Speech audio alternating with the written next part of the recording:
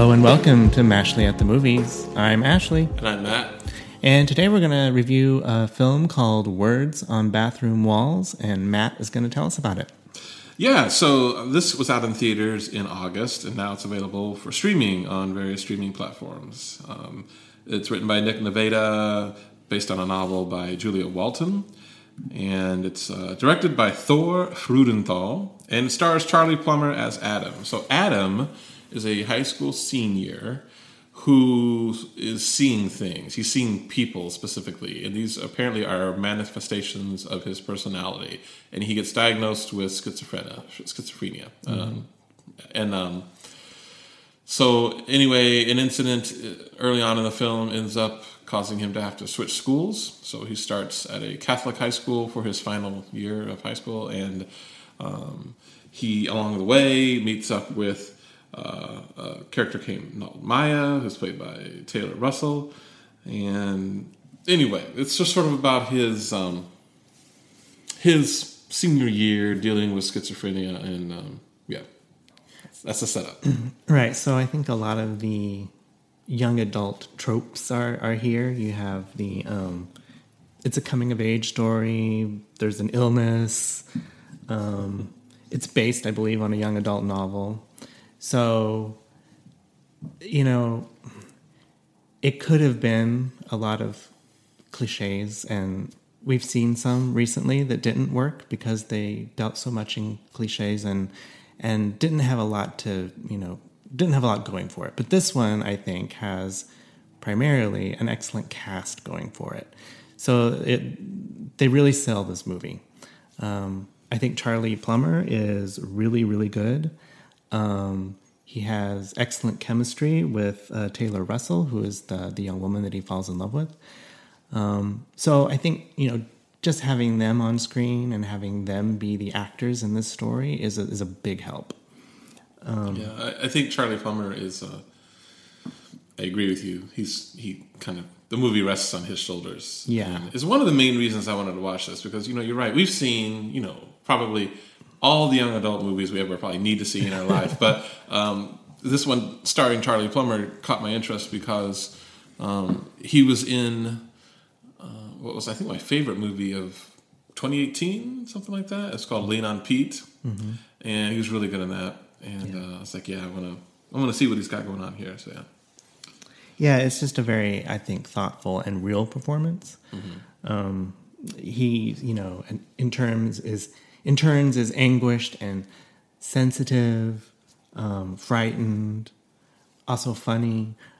It's just a very, really well-rounded character and performance, and I think he just does a really good job.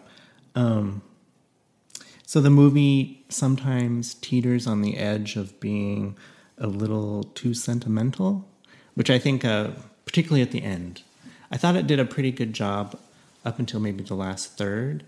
And then it starts feeling a little more Hollywood, and it starts really kind of feeling manipulative, trying to get those tears out of my eyes. But, aside from that, I don't know that I've seen a movie before that tries to convey what it's like to have a mental illness in this kind of dramatic way, where you're kind of seeing it through his eyes, because you see the people that he sees, you see you hear the voices that he hears, and it is pretty disorienting, and I think it's pretty effective. There were a couple of times when I thought it was almost kind of exploiting them for dramatic effect, like you're showing us some fancy special effects.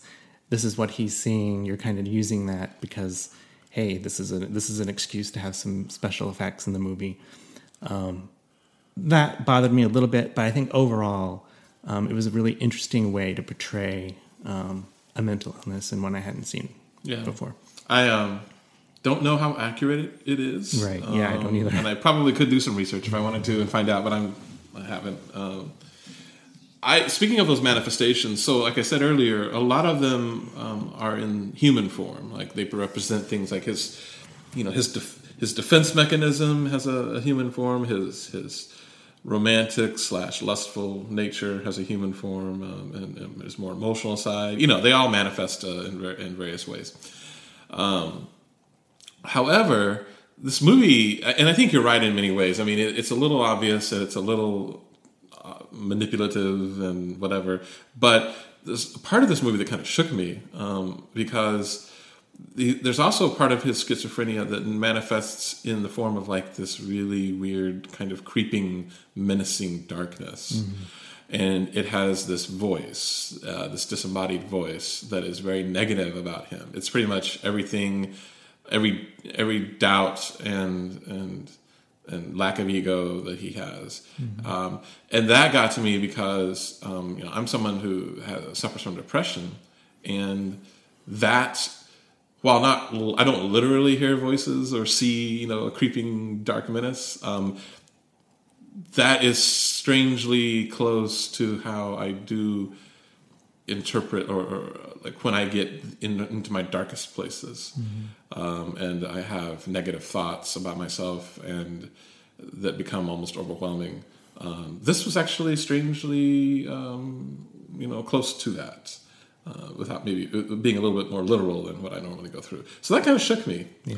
And that's, I guess, I don't know how accurate that is to schizophrenia, but it's certainly, it certainly hit home with me.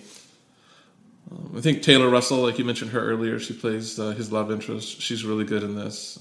Andy Garcia, it's weird. He has second billing, at least on IMDb.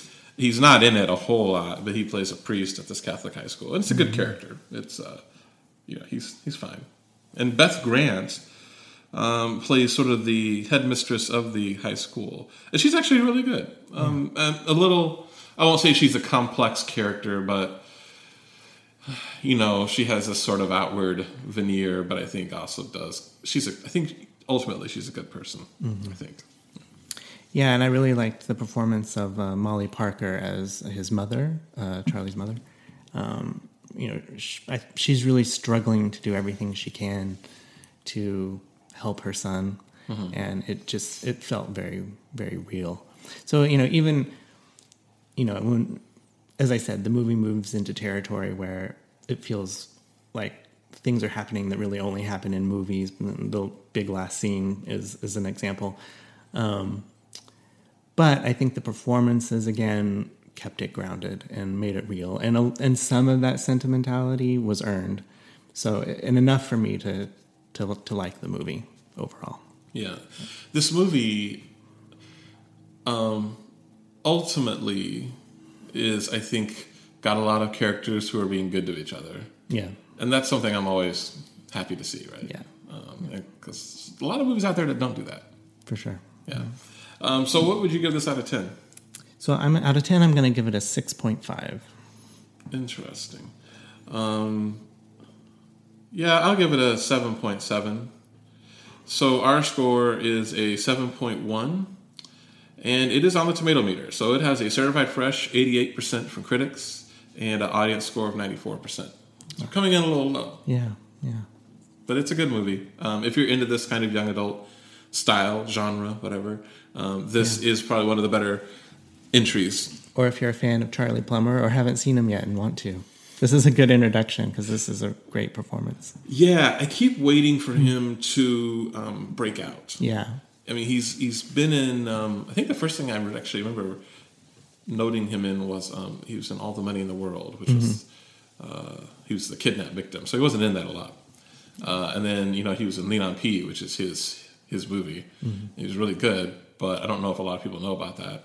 And then there's this, and a few other things. He was in the Clove Hitch Killer, which we haven't seen.